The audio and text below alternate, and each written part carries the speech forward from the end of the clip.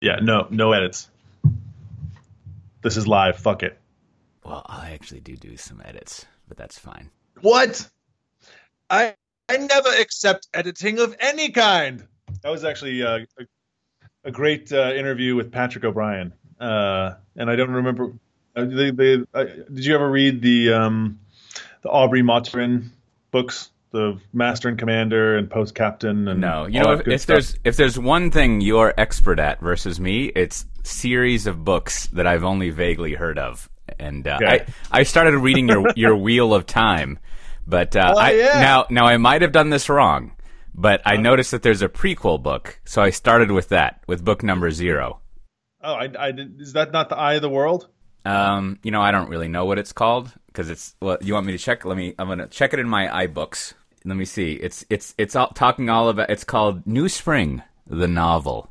There's some war going on with the Ariels, the Ales, The Isle. the Yeah. Isle, and then there's someone fighting them who's some rough and tumble person, and then they go to this white tower where there's these Oh like. yeah. Okay. Yeah. This is yeah. You don't want to be. That's like revealing a lot of plot points. Oh, really? Well, so Yeah. so far, what I can tell is that the people who live in the White Tower are like really nice looking Bene Gesserit. Like that seems to Yes. be what's Yeah. what's Aya going on. Sedai.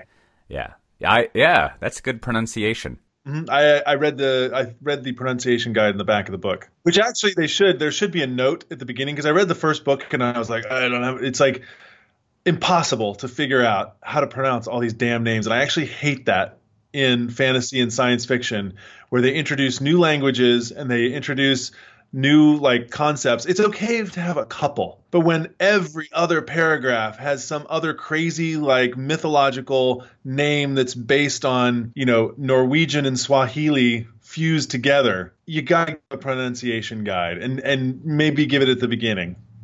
Or at least say, hey, there's a lot of crazy terms in here.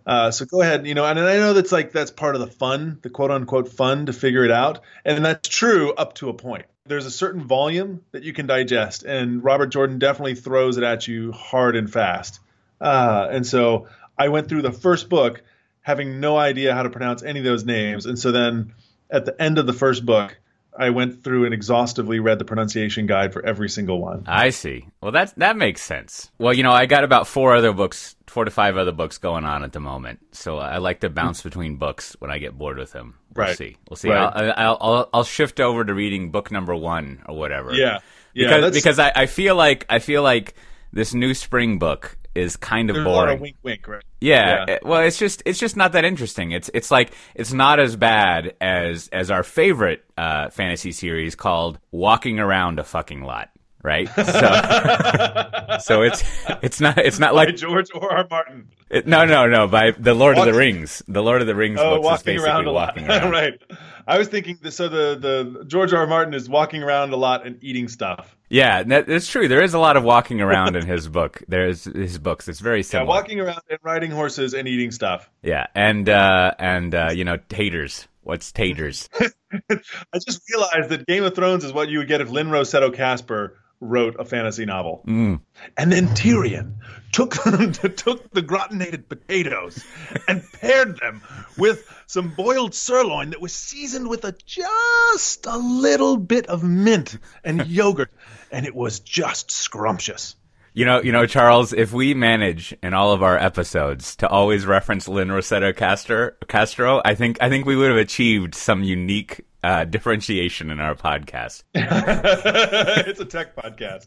But Lynn Rossetto Kasper is our touchstone. No, I just love her voice, and I just love the verve that she has for the thing that she does. She's so clearly into food in a way that's just you can't fake it, man. No, it's true. I just realized walking around and singing maybe might be a more appropriate term for the Lord of the Rings. Oh yeah, there is some singing. Yeah, that's true. Oh, there's lots of singing. And I'll be honest, I skipped all those parts. Yeah, there's always a couple things I always skip in book. Anything that's basically, as they say, verse. Like I don't know what it is. I don't really like poetry. That's just the way it is. I'm just I love laying down the poetry. law. Every now and then I like poetry as a sort of like the same way that I like aphorisms, right? Like I don't want to sit down and read Marcus Aurelius from cover to cover. And I don't want to sit down and read like, Beyond Good and Evil cover to cover. But sometimes you got a little spot in your life and you're like, boom, I'm gonna get a little aphorism or a little poetry. So I used to have that poetry app. Speaking of public radio, remember Garrison Keillor used to have ads for it? And it was pretty good to randomly pick something. Every now and then it would pick something that was like 20 pages, and they're like, I have a minor in English, and I'm pretty sure this is not poetry if it's 20 pages. It could be Samuel Taylor Coleridge. I read that the other day. I think for me what it is, Cote, is I like long poems. I like ballads. I like those things. But what I don't, and part of the appeal to them, these kind of folk poems, because there's poetry that's like a unique snowflake that some poet, was contemplating the sunset and their mortality, and, a poem issued forth. And those are great. If I can interject, one of my favorite tweets ever is, I get it, poets. Things are like things, which I think summarizes much of poetry. Right. And I do like those. I do like some of those poems, but I also really like the more pedestrian poems, which is poetry that's more of an oral tradition that's handed down. And part of the appeal of those poems is that they're recited by, 1,000 people, 10,000 people. There's this community that involves both living and dead people that can recite that poetry. And like, I get it that in the Lord of the Rings, there's a simulation of that in those songs, like the songs that the dwarves and the elves and what have you are singing. I mean, sometimes they're off the cuff, but a lot of them, it's this idea that it's, these kind of ballads. And for some reason, I like living in a fantasy world, but it's a step too far. It's too meta to be like, and there's, I don't derive joy from the idea that, 10 generations of dwarves have sung this song. Yeah, I mean, I guess if we were to accept my arrangement that verse is a superset of poetry, I don't really have a problem with verse. It's more poetry that I find easily, not universally, but easily problematic and not to my liking. Mm-hmm. And then in addition to that, with commenting between the two books, it is interesting that in Game of Thrones, they're constantly referring to these like oral traditions and verses, and they very rarely ever tell you what it is. Like, there's always like, oh, it's the Bell Rains of Castamere or whatever, right? Like, and everybody knows it, though, the Rains of Cas. But I think that one actually was composed.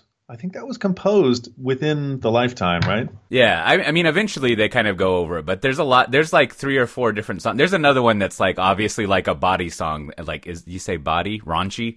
Like a raunchy song that they refer to a lot, but they never really refer to those things. Yeah, no. I actually like that. It gives a sense of mystery. Lets you kind of figure it out. Yeah. I actually like in Wheel of Time, you find out that there's all these stories that all of the characters, every single one of them, all know all of the stories, and they're never told. Like, that's one of the brilliant things about the Wheel of Time.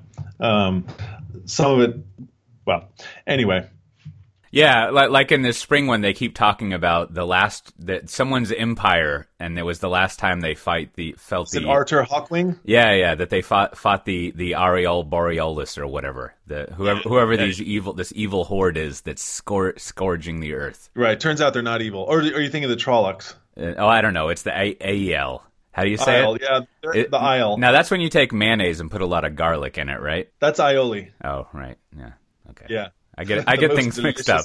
They're not evil. They're more like barbarians. They just, you poke them with a stick and they swarm at you like bees. But they're not, they're only evil in the sense that bees are evil, right? You don't mess with them. This is a good point, I think, at a meta layer that so there's 2 things for the listeners. We have about 600 downloads now, which I assume that means we have about 10 listeners, because I assume all the rest of those are bots that are downloading and archiving this in case one of us ever becomes a person of interest that spy agencies need to do something about. Mm-hmm. So they're just downloading and archiving. But we have some pretty good show notes. If you go to, for this episode, cote.show/24, maybe one day we'll rename it Drunk and Retired. This is the 3rd episode, Charles. Hey, you got a picture of me drunk sleeping on my own kitchen floor. Yeah.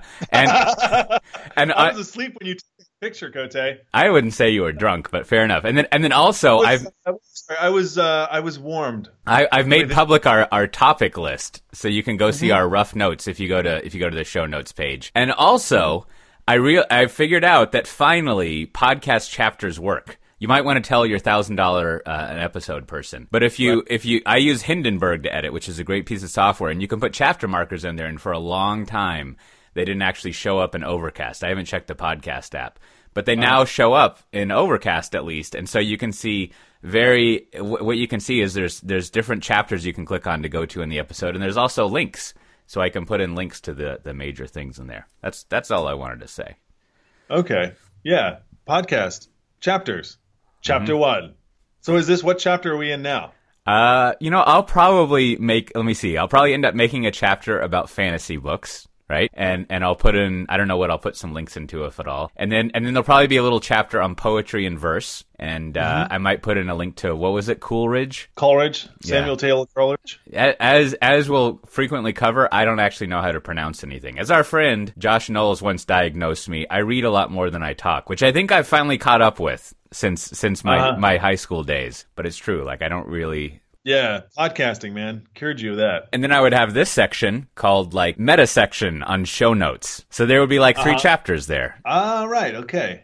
I see. Mm-hmm. Well, what topic do you want to talk about today, Charles? I'm always delighted to find what topic you're interested in. Well, I mean, so we've got a lot in there. How did oil get on the list? Oil? Where's that? Yeah, that's right under Do You Fear Death? Oil. Oh, I know why oil's on there. I put that on there because, I was at your dad's memorial a while ago, and apparently oil figured big into his life, and you had even asked that was he German or Austrian or something? German, yeah. That you'd even asked one of your dad's I guess really old German friends to bring some actual crude oil, and so that made me think, like, Charles has an interesting relationship with oil that I know nothing about. Right. Yeah, I've actually worked in an oil field. So yeah, that was, well, we could talk about oil. Oil is actually fascinating. And the thing is people really, really depend on it an awful lot, way more than they think. Even the people who hate it and despise it are so hopelessly dependent on it. But yeah, oil is really interesting stuff. And so my dad, his best friend throughout his life was from Germany and came over here in the 60s. Really fascinating person, escaped from East Germany in the 50s, and then came over to the University of Texas in graduate school and ended up staying in America for the rest of his life. But one of the things, so he got his PhD in petroleum engineering. My dad's friend Jürgen did, and was always fascinated because in America, people own the mineral rights to their land.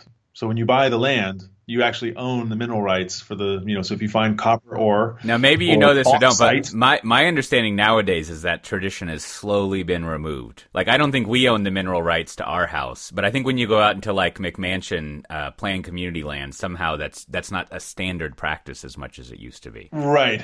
Yeah. I think, I don't know, it's worth looking into. It's definitely one of those things where people are like, see if you own the mineral rights. I'm pretty sure. Well, I don't know. There might be blanket things for the city of Austin, but essentially, if you live outside of a incorporated community, so then you own the mineral rights. But like inside Austin, I don't believe that you do.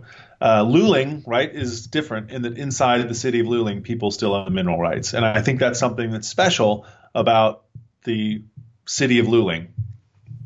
So that's why when you go to Luling, Texas, it smells like crude oil, and there's a bunch of pump jacks in everybody's front yards. So anyways, Jürgen, fascinated by the concept of owning mineral rights.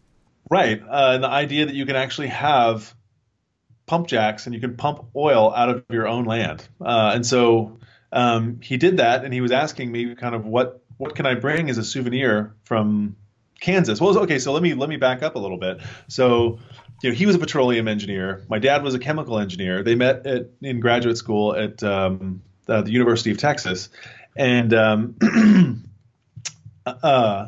they after I want to say 30 years decided after they'd kind of already had most of their individual careers, went into business together to pump small oil. They had basically a boutique oil company in Kansas, and where they kind of maintained I think 10 wells or something like that. So there's and this is the thing that people don't kind of realize is that there's big oil, but there's also very much small oil too. You know, where you have farmers, where you have little companies like theirs, which are two, three, four people, you know, managing 10 pumps. They're managing 10 wells, and you know they're kind of doing their individual things to get this oil out of the ground, and it's all, you know, much too small potatoes for a company like Exxon or BP to do. So there really actually is a spectrum in terms of the size of oil companies out there. And so anyway, so I went and worked in one of their worked for their oil company for probably about, I want to say 3 weeks, one summer. It wasn't a long time, but it was hard work. And we had to go clean out all the oil equipment and help with drilling new wells and, you know, drive. I remember I was only 15 and I got to drive these big, huge, like crane and drilling trucks out there because there was this guy, I remember his name. His name was Bill Frew. And he had Bill Frew Drilling was his company. And he was one guy who, like, you know, ran a drilling company out in southeast Kansas. And so I worked for him, kind of going around and being his helper, and he had 2 trucks and 1 person. And so I got to drive like the drilling rig, you know, while he drove like the tanker that had like the gas and stuff in the generator. Wow. And yeah, it was really exciting. But I remember, you know, going out into these fields, and like if it had been raining, you know, it would actually get dangerous. You were just kind of driving these trucks right out into the middle of a cornfield, and you know, it could tip over and what have you. And so that was definitely a part of my life. It's definitely a big part of Southeast Kansas is the small oil business. And so when Jurgen came down for the memorial service, he said, "What can I bring your kids?" And I was like, well, why don't you bring them some canisters of crude oil? Because people, you know, this is a substance on which we all, like I mentioned before, depend so hopelessly upon. And yet most people have never seen it and touched it. And, you know, they've seen it depicted on TV, but it's actually really an interesting substance. And so yeah, so I had him bring down a couple of canisters of crude oil, and it's sitting in my shed. Now I have a few questions. One, what's the daily operation of an oil business, right? Like all I know is what you know, my grandfather actually did some, I guess they say wildcatting. I don't know what they call it. I don't know what they call it up in Canada. Maybe polite house catting or something. But he had a petroleum engineering, I think it was just a master's, but that was something he had. And so he like led a team of people who were like, they would do the old school thing of just like using some dynamite and then I guess looking at the seismographic waves to see if stuff passed through liquid or something. And I don't know, but he never found anything. So I know about that. And then my understanding is you have a pump of some sort that pulls the oil out.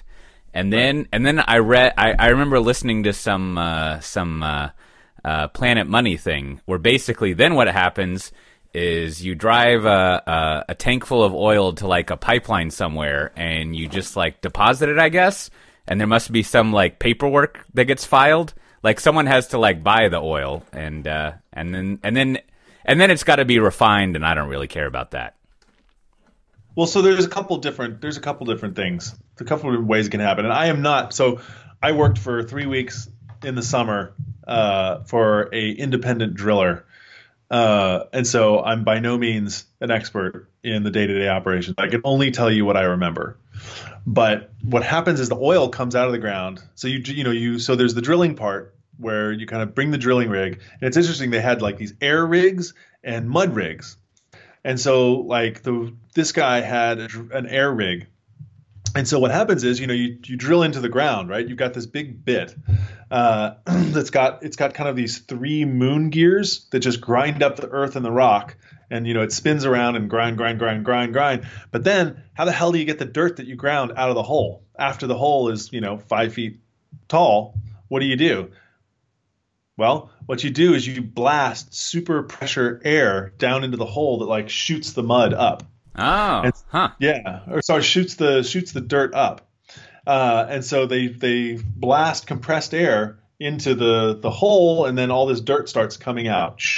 And it's actually nice. You can take a sifter, and you at every point. So one of my jobs was to record every 3 feet that they went through, to take a sample and see what was the color of the rock, and was there any oil? Because you could actually see, if you went through a layer of oil, then you would see little droplets of oil in the dirt. That makes sense. Rock. That makes sense. Yeah, and so then we would basically note the depth, note the content of the soil as you went down. And then so then once you're finished drilling the hole, you blasted all the air out with dirt out with the air. Then I think they fracked it, which is not what they called fracking. Now fracking is a thing that's a little bit different, but they actually had fracking back then. This was probably in '95 or something like that, and where they basically put dynamite into it and blow it up. And then that just breaks up the rock and lets the oil kind of flow. That's like what you do in Minecraft. You're like, I don't want to pickaxe all this stuff, so I'm just going to build the TNT with the red powder, and then it'll take care of it for me. Yeah, well, this is more about it's just basically blasting the rock formation underneath so that it releases the oil. And so yeah, I guess it's like Minecraft, like Oilcraft. Mm-hmm. Hopefully someone has, as they say, a mod where it's like oil exploration Minecraft. I think that would probably just be that would, and maybe the zombies are like people from the EPA and things like that. Mm-hmm. That I'm sure people would love that. Yeah. So then what happens is you pump the oil. So sometimes there's the formation is under positive pressure, and there's just the weight of the earth is just kind of pressing the oil down, and the oil just comes up, and that's kind of what we know as the gusher or whatever. But in reality, that's rare, and that wastes a lot of oil. So that's actually not something that you really want. Right. So that all those things, you have the drilling rig, and the oil is under pressure, and it shoots that. Actually, is really bad. You lose. I mean, it's good that you've got all this oil, but that's actually not good, because you're losing all that oil and you're destroying your drill because it basically bends and destroys the drill as it shoots it back up the shaft. But anyway, and then sometimes, and then like in that movie, your son goes deaf or whatever, and that's no good. Remember, in There Will Be Blood, they have a gusher, and then he deafens.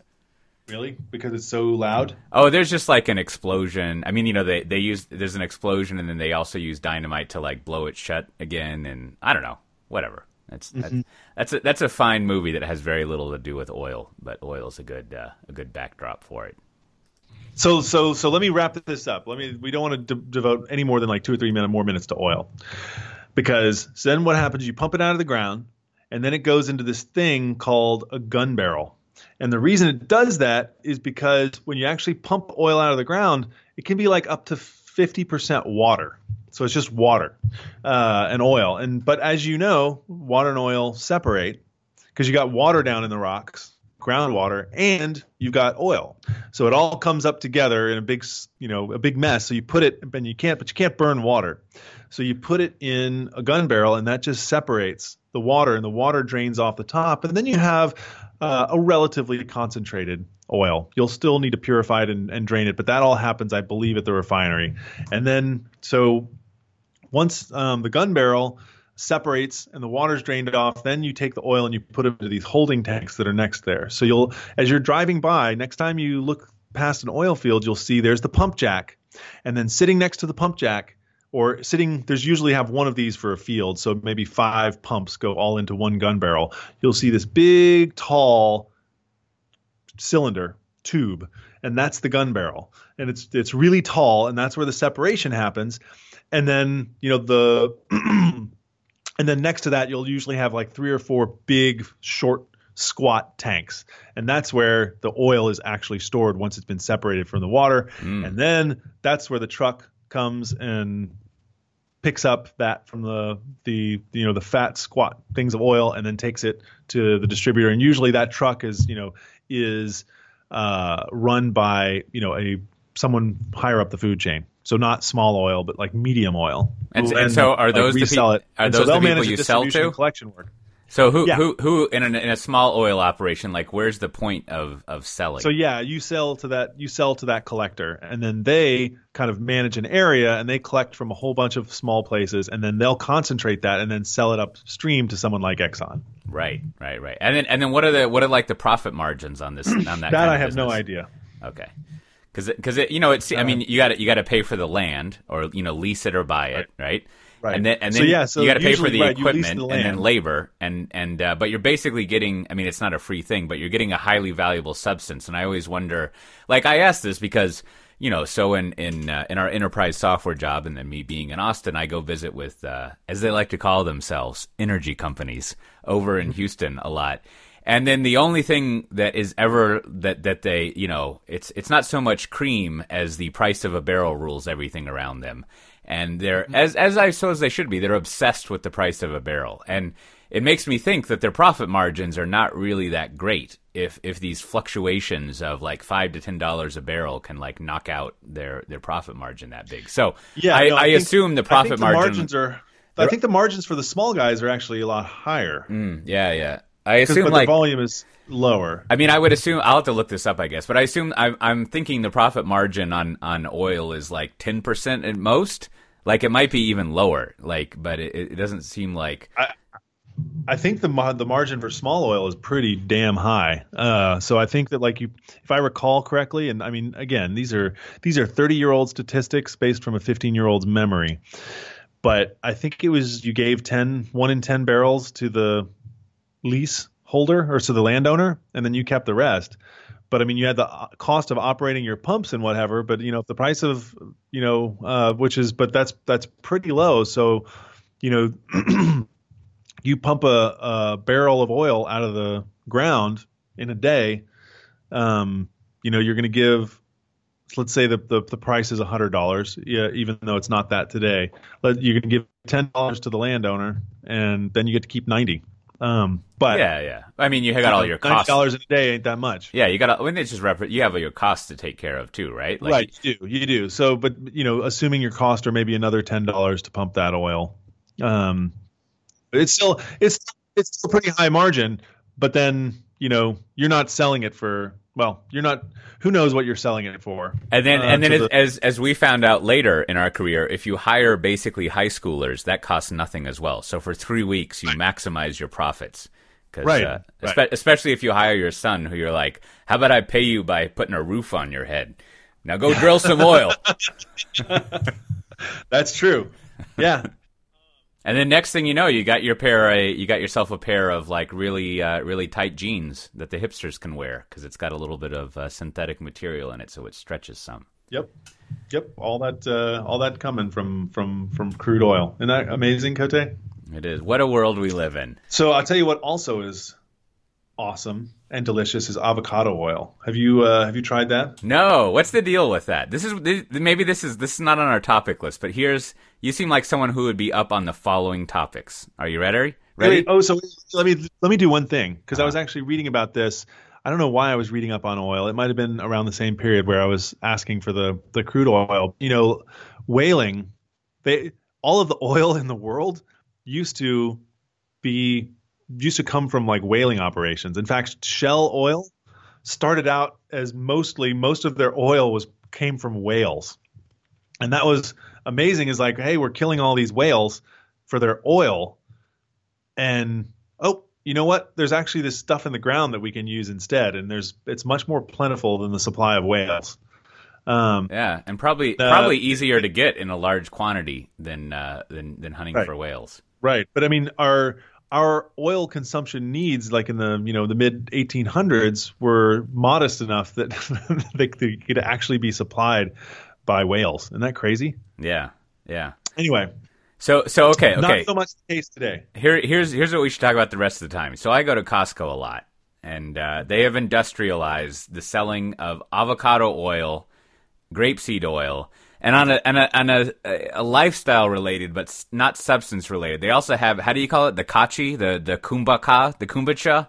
What is that drink? Kombucha. Yeah. So what is the deal with these three things, right? So So let me, as I do, ask a question and make a statement. But I want you to swoop in and add commentary and correct things, because you hang out with people who are in their 20s nowadays, whereas I don't. I have that 20-year gap where I hang out with people a lot who are 3 and 7 years old, but then who are, I don't ever see anyone who's in their 20s, so I don't know what the kids are doing.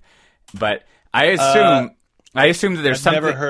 I've never heard anyone in their 20s, to my recollection, mention kombucha. Really? Now but I can make up a story. Maybe that's a regional thing. But so I assume with the avocado and the grapes, I assume with the avocado and the grapeseed oil, there's something related to it being healthier. That is why you would use it, or something. Like I think it's delicious. And maybe maybe there's flavor. I don't know what the motivation is, because it seems like it's more expensive. Now, I always use olive oil. Every now and then, I've started using vegetable oil when I cook stir fry stuff, because I think that's what you're supposed to do. Do you use olive oil instead of butter? I haven't. Yes, in one instance, I still haven't gone to the thing where you use olive oil to cook eggs with, and I'll tell you the history of that. So back in 2010.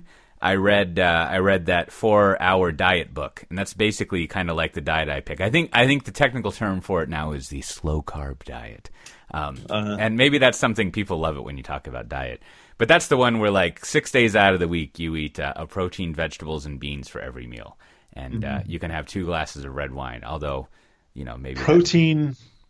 Yeah, so like meat, vegetables, and beans. Yeah. Okay. Basically, you don't need any sugar. That's your goal. But anyhow, the also in that book, Tim Ferriss, which I hey, I've got a podcast of his that I haven't listened to. Yeah, I'm not. I wouldn't say on my phone for. I wouldn't ages. say I'm an anti-fan, but I'm not like a huge culty fan of him. I just like this one book that he wrote. Anyways, he says that scrambled eggs cooked in olive oil taste terrible, and that's affected my mind forever. But a few months ago, or a month ago, we were visiting with some of our friends in Houston. One of them, which is his family is Greek. I mean, he's like a straight up, Houstonian, Texas guy, of course, but he's a first generation American guy, and he cooked his fried eggs in olive oil, and they were delicious. So I'm willing to reconsider olive oil. Well, yes. Aside from that one case, I basically use olive oil instead of butter in things. But so you're saying the grapeseed oil and the avocado oil just flavorful. Yeah, I think they're flavorful. Although don't get me wrong, I love my butter. In fact, I switch between cooking my pancakes with butter and cooking them with olive oil. Just mixing them into the batter. This is perhaps a Trumpian promise that I'm going to make right now. In that I don't need to do it.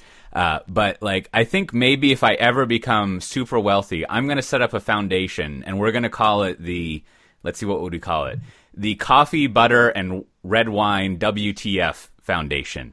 And we're going to fund finally answering if it is healthy to consume as much of these products as possible, or if it's not healthy. Because I feel like every 3 to 10 years, and I'm putting this in air quotes, science completely flip-flops on its position of those 3 substances. And we just need to know, right? I'm fine with whatever the answer. I would love it to be that you can eat those things pretty much as you want, but I would like an answer. Right? I need an answer, because if I am going to commit to not drinking red wine anymore, to not drinking coffee anymore, and over, not really, I'm already kind of committed to not eating butter, but I just need to know, right? Because I don't want to waste my time and have it turn out that they're okay substances to have, because, I'm not as big a fan as bacon as most people are. I think it's a little too salty, but when it comes to butter, coffee, and booze, I mean, I think we can all agree on those substances. It's not like you don't want to have it be the institute of coffee, butter, red wine, and asbestos. No. There's there's no need. It's a just that core group of controversial essentials. But it's I as I was reading in The Economist, I know that there are all sorts of illnesses that are killing millions of people worldwide, but really, I think we should fund figuring out if I can eat those substances and live, a few more months. That's how I'd like to allocate my resources. So what you're saying, avocado and grapeseed oil flavor. That's what you're going for. Yeah, that's what I'm going for. Okay. Olive oil I like, but it just maybe it might even be just psychological that I just cannot disentangle the taste of olive oil with Mediterranean food and pasta and so on and so forth. Yeah. I feel like maybe it's just making a break with olive oil kind of gives me the psychic freedom to experiment with it in my other areas of cooking that aren't, pasta. Yeah. Well, you don't like And Mediterranean food? I love it. I love it. Olive oil is so strongly associated with it Yeah. that I don't think I can't separate the two almost. And so like avocado oil gives me an oil that isn't so associated with it. And so that it makes me feel like it's okay to maybe, use it in pancakes. Oh yeah. See that would be Use fried interesting. eggs. Now do you use do you use the avocado oil for pancakes? I do.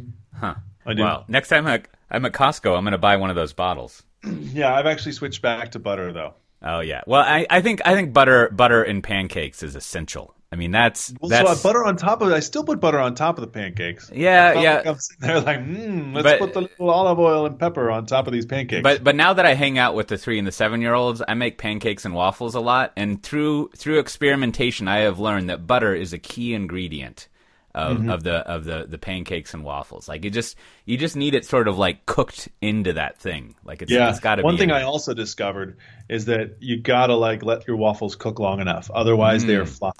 Yes.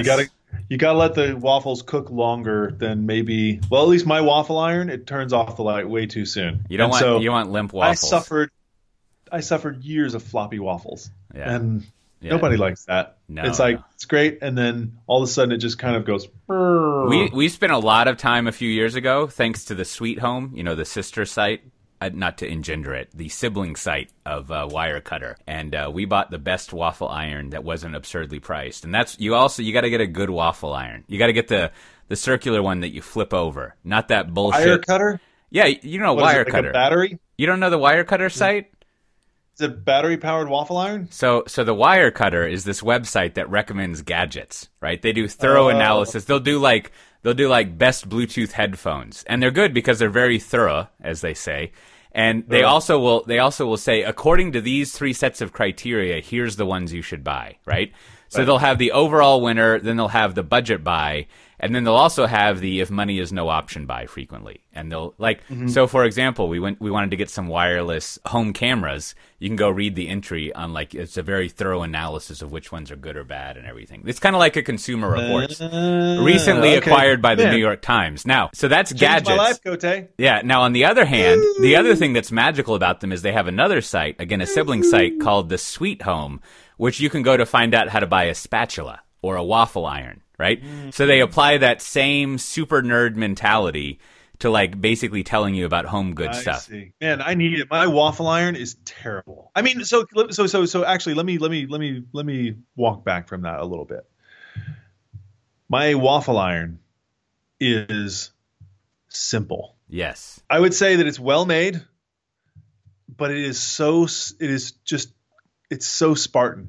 It doesn't have it's a Krups. It's a nice waffle iron, but it's just a 2 waffle iron that's tiny that it doesn't even have an on off switch. You just plug it into the wall and it's like boom. You can't remove the plates to clean them.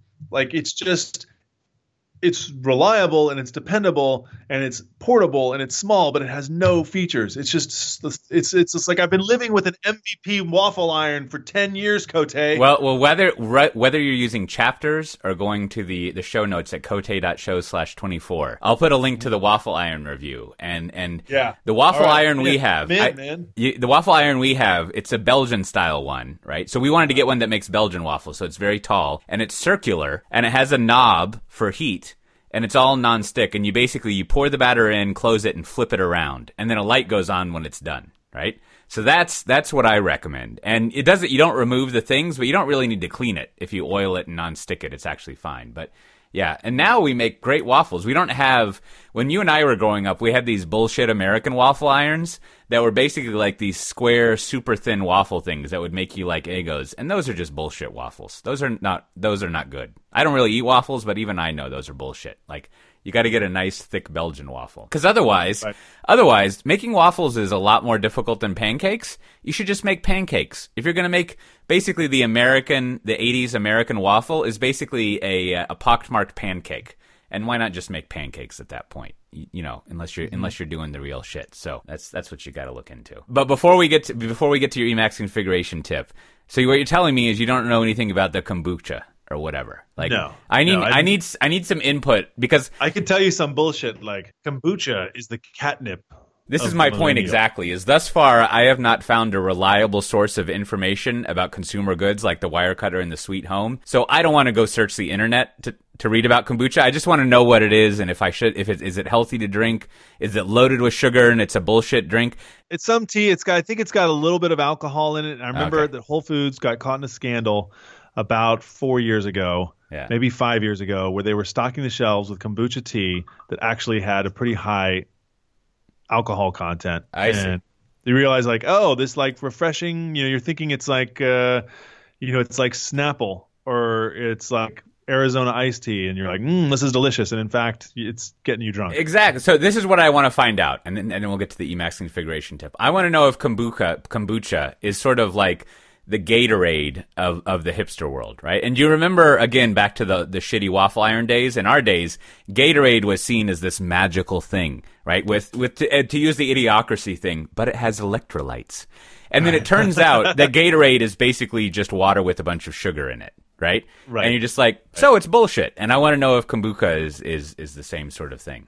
Maybe so. I definitely remember. You remember those Gatorade commercials back in the 80s where the person would like drink back, they throw back their mouth and their head and drink a Gatorade, and it would show like their body being all red, and then it would slowly, the heat map would turn green as it was like the body punched with electrolytes. Electrolytes. Yeah, bullshit. I was actually thinking it would be awesome to have like you could have like a Tanqueray dream or a drink that was like Tanqueray and juice. Yeah. And like you show the person, like the sober person, like walking up and then tossing their head back with like their Tanqueray. And it's like showing their brain turning from like red to green or something like that. So let me do the jingle. It's Charles's Emacs configuration tip of the week. Alrighty. So there's a lot of Emacs packages out there that do a lot of things, and usually they do one thing and they do it well. So you have Magit, which helps you manage your Git repositories and your projects. There's the undo tree, which lets you visualize the complete undo history of a buffer. Those are great packages. But there's also just the kind of the quotidian day-to-day things like, I don't know, making sure that when you leave a buffer, it auto saves, or being able to switch around windows, or like one that I'm sure I would install early on would be, I don't know what they would call it, a dumb quote thing that made sure smart quotes never appeared in anything. There is one of those. Like a dumb quote. I see what you're. Because I hate smart quotes. They drive me crazy, right? And I just because I'm old school, but like I hate those curly quotes. Right. So there's things like, being able to, I don't know, go down to another line below where you are, and just these kind of little, very low impact things, but so that no one kind of wants to take the time to write an entire package to do it, like go through the whole release package. And so the fellow who developed Prelude, which is kind of a starter kit, extracted a bunch of kind of just the random utilities and distributed them as a package called Crux, which stands for very nice. The collection of ridiculously useful extensions. So they're kind of all of the things that you want to have in your Emacs config, like a little thing, just take off little paper cuts. They're not solving huge problems for you. They're just solving little problems. And so there's one package where he just gives you all of these kind of tiny utilities. And so there's probably, I don't know, 10, 15, 20 like tiny utilities that you can, and they don't come with any key bindings or anything like that. They're just functions. So you can integrate them into your own config, however it is that you want. It's just like, these are, if you're using Emacs in Anger, these are things that you're going to want to do at some point. And here's the functions to do it all in like one, big package, and bind the ones that you're interested in and don't bind the ones that you're not interested in, and you're good to go. And you can always call them interactively. It's like back to show my age. Back when I was a programmer, you would always get the Apache Commons stuff for Java, which was just a whole bunch of good things. The string library in particular, very handy. And exactly. Nice. Yeah. So I'm trying to think, like there's just go. There's a couple in there that I just use all the time, like swapping the windows is a great one. Auto saving when you remove focus makes so much sense. Yep. Maybe I should go back to using Emacs, Charles. Behavior. I use Sublime now, but Emacs might be enjoyable. You know what, Cote? Come by the office. We'll get you set up on FrontMax. You're gonna love it. Don't you have an Emacs meetup group or something? I do, but I unfortunately I don't have room in my schedule for meetups in the evening, and so I was running it as a lunch meetup. But most people, turns out, they can't do a lunch meetup, so our attendance would be between 4 and 5 people. But there is a closurist here in town named Dar. I'm going to mispronounce his name. I think it's Dar Monto. Took it over from me. He's doing a great job of running the Emacs group. And now they have a normal meetup time. I think it's like 7 o'clock once a month. So yeah, there's actually a very active and vibrant Emacs community here in Austin. And sometimes even the lunch meetup attracted up to 10 people. I'm writing that in. There's a vibrant Emacs community here in Austin. That's there you go. Keep Austin Emacs. Am I right? You want to stay weird, man. Well, with that, this has been the 3rd episode, which makes it official that we actually have a new podcast, Charles. It's real. Yay! Now this means actually, wait, so can I do a little pitch? Uh-huh. I'm actually going to be podcasting. I'm going to be on an Emacs podcast tonight. Mm. So I don't know when they're going to edit. What's the name of this podcast? The Emacs podcast? I think so. If you go to let me go just check it out real quick. Here, you do that while I go over the closing stuff here. So, anyways, like I was mentioning, we have a fair amount of downloads, and but if you enjoy this show, the best thing you can do at this point to help us out, other than listening yourself, is just to tell other people about it, and maybe even. Honestly, I don't know if doing things in iTunes matter, but it's always nice to see comments and stars, and that would be lovely if you took the time to do that, but also just more promoting it to other people and telling people about it is nice.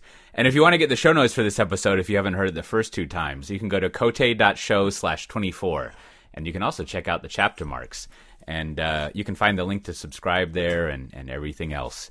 And Charles is Cowboy D, ending with a D, in Twitter, and I'm of course Cote. And also as a promotional thing, I was on your Frontside podcast last week, and we'll put a link to that here in the episode as well. This is podcasting, man. It's we're just podcast. I'm gonna do 3 podcasts in 2 days. Yeah. It's a we've got as I recall, these podcast streets are mean. As I recall, there's 3 segments of podcasting, which is public radio shows. Shows about crime, and 2 white guys talking. So we're just trying to hold up our slice of the pie, right? Like I don't want to let people down. That just as someone once said, I'm just here on Earth holding down my square. So that's what we gotta do. That was. I forgot that someone who was telling me this joke like a couple weeks ago that you have a Murder of Crows, a Game of Thrones, like what are some of the other ones, like a covey of doves? Yeah. You got a gander of geese or whatever. Gander of geese, and then you have a podcast of white guys. Yep, that's the way it goes. That's the way it goes. So, all righty. All right, we'll see everyone next time. Bye-bye. All right, bye-bye.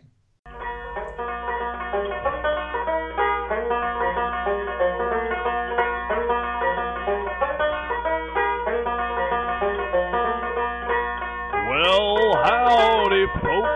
It's Friday, and we are drunk and retired. That's a good end. Where are you? Oh, you're texting me.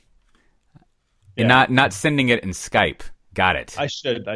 Oh, I don't care. I'm just like, Goater. That, the way instant messaging is the shit show that we all predicted. Remember when we were like, we should be using ADM or have one standard like Jabber because this is gonna go bad, and now total shit show. You're like, I got my text messaging, my Skype, I got my Google Talk and my Slack, and just like, I've got 10 goddamn Slacks. Yeah, it's a shit show.